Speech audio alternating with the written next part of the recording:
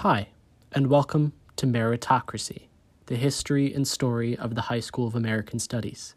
My name is Stephen Dames, and I'm a high school senior at HCS and a journalist for our school newspaper, Common Sense.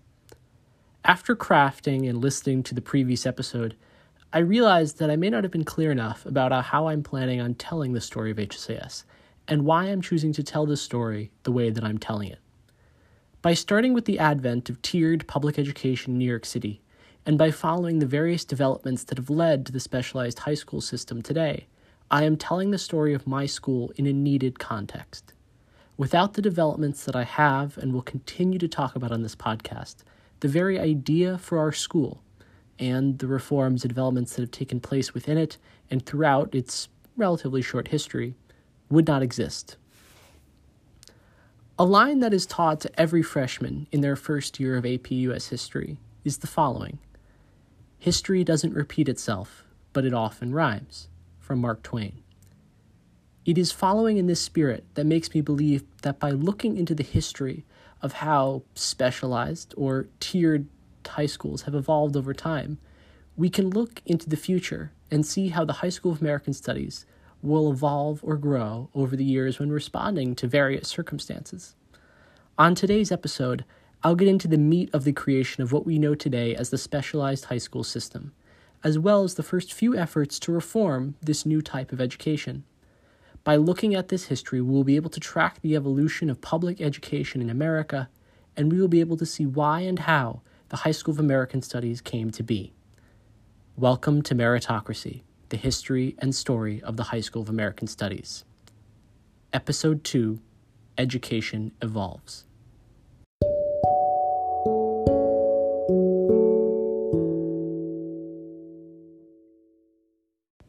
To start off today's episode, I'd first like to say that what I cover today is by no means comprehensive. This podcast is designed as a general overview of a large swath of history, leading to a much more specific analysis of the history of one school, and does not include many, if not most, of the most important events. However, by moving at the pace at which we will move, I hope to impart a sense of how the flow of legislation, protest, and reform has worked in the sphere of New York public education. As most of us know, in 1954, the biggest Supreme Court ruling in the history of American education was decided. The Supreme Court case, Brown versus the Board of Education, was the result of a long series of battles between states, individuals, and the federal government, having to do with state-enforced segregation of schools. On May 14th, 1954, the Supreme Court issued its decision that separate institutions for different races are unequal, and that schools and other public facilities must be immediately desegregated. Of course, the Supreme Court decision had a myriad effects of various aspects of American life, and defined not only its decade, but its century. But in the sphere of the New York City school system specifically, this ruling had a strangely muted effect. Desegregation in the school system went at a snail's pace, and integration as policy was never truly enacted in the 1950s. Fed up with the continued inaction of the city government, and with the huge amount of inequities in public education in the city, on the morning of February 3rd, 1964, millions of students and teachers, led by the multiracial citywide Committee for Integration, boycotted school.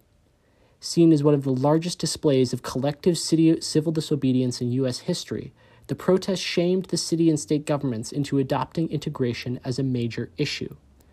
Backers of integration argued with both conservative white families who opposed measures such as busing, and moderates who sought to somehow compromise on the quote-unquote racial issue in schools. On that cold day in 1964, students as young as 4 stood side to side with union teachers and militant high school students, holding signs with slogans such as "Integration is an education" and "Fight Jim Crow, boycott schools." It was truly one of the most impressive protests in the history of New York City and perhaps of 20th century America. In a speech given on the 64th anniversary of the Brown decision, former NYC Schools Chancellor Richard Carranza had the following to say: "The question I have for all of us tonight is, 64 years later, what do we, the collective we, have to show for it? I will tell you that in communities across America, the answer is not much. If this protest was so large and the demand for integration so great, why is New York City's school system still as segregated, and some people say it's even more, than it was in the 1950s? The answer, unsurprisingly, was that the reforms that passed the state legislature in Albany, and that were signed by the governor, were both mostly muted and focused on the wrong things.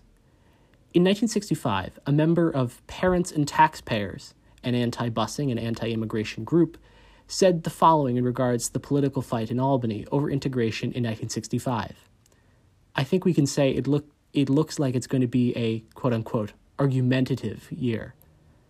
Of course, this prediction ended up being mostly correct, as the Board of Education's desegregation and busing plan fell apart slowly over the next few years, as opposition grew and the righteous and revolutionary 60s gave way to the more conservative and institutionalist 1970s.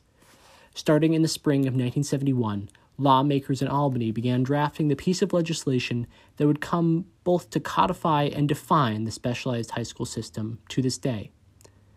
Legislators in Albany believed that by protecting the city's quote-unquote best schools was an imperative, and by mandating testing at these elite high schools, at the time they were Stuyvesant, Bronx Science, Brooklyn Tech, and the newly created LaGuardia High School for the Arts, they could protect them against any future integration efforts.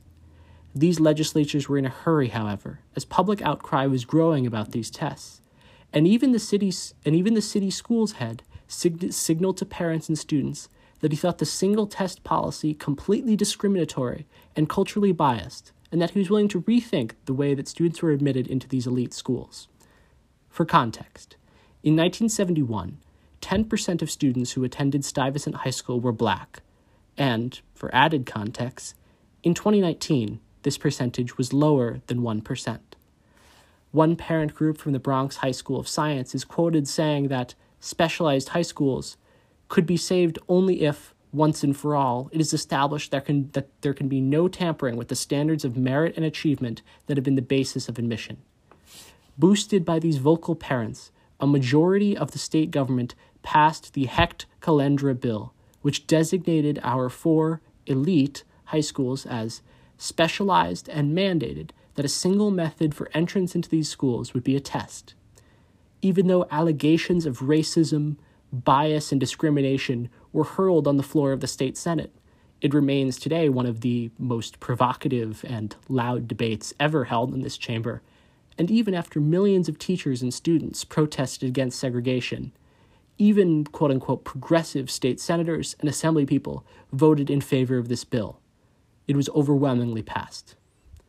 As was said before, this bill is the one that keeps schools such as Stuyvesant and Bronx Science to this day immune from any citywide changes to testing or to any sort of tiered education whatsoever.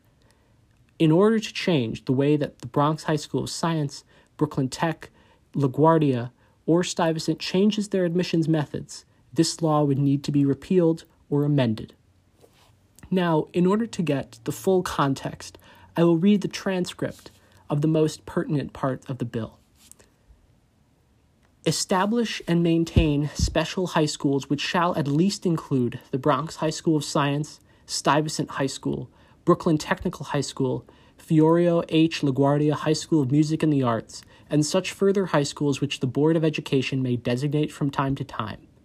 Admissions to the Bronx High School of Science, Stuyvesant High School, and Brooklyn Technical High School, and such similar further special high schools which may be established, shall be solely and exclusively by taking a competitive, objective, and scholastic achievement examination, which shall be open to each and every child in the New York City in the 8th or 9th year of study, in accordance with the rules promulgated by the NYC Board of Education, without regard to any school district wherein the child may reside. No candidate may be admitted to a special high school unless he has successfully achieved a score above the cutoff score for the openings in the school for which he has taken the examination. This is the bill which has so defined the lives of New York City high school students for the many decades after it. It is the bill that has made our lives and made our schools the way they are. though, of course, the High School of American Studies is not designated a specialized high school in this bill, and therefore our admissions methods can be changed without overturning state law. It is this precedent, the enshrining of a test for 4 single schools in a state law, that has made our system what it is today. There is no precedent for this bill, and very few like it have ever been passed since then. It is a thing unto itself.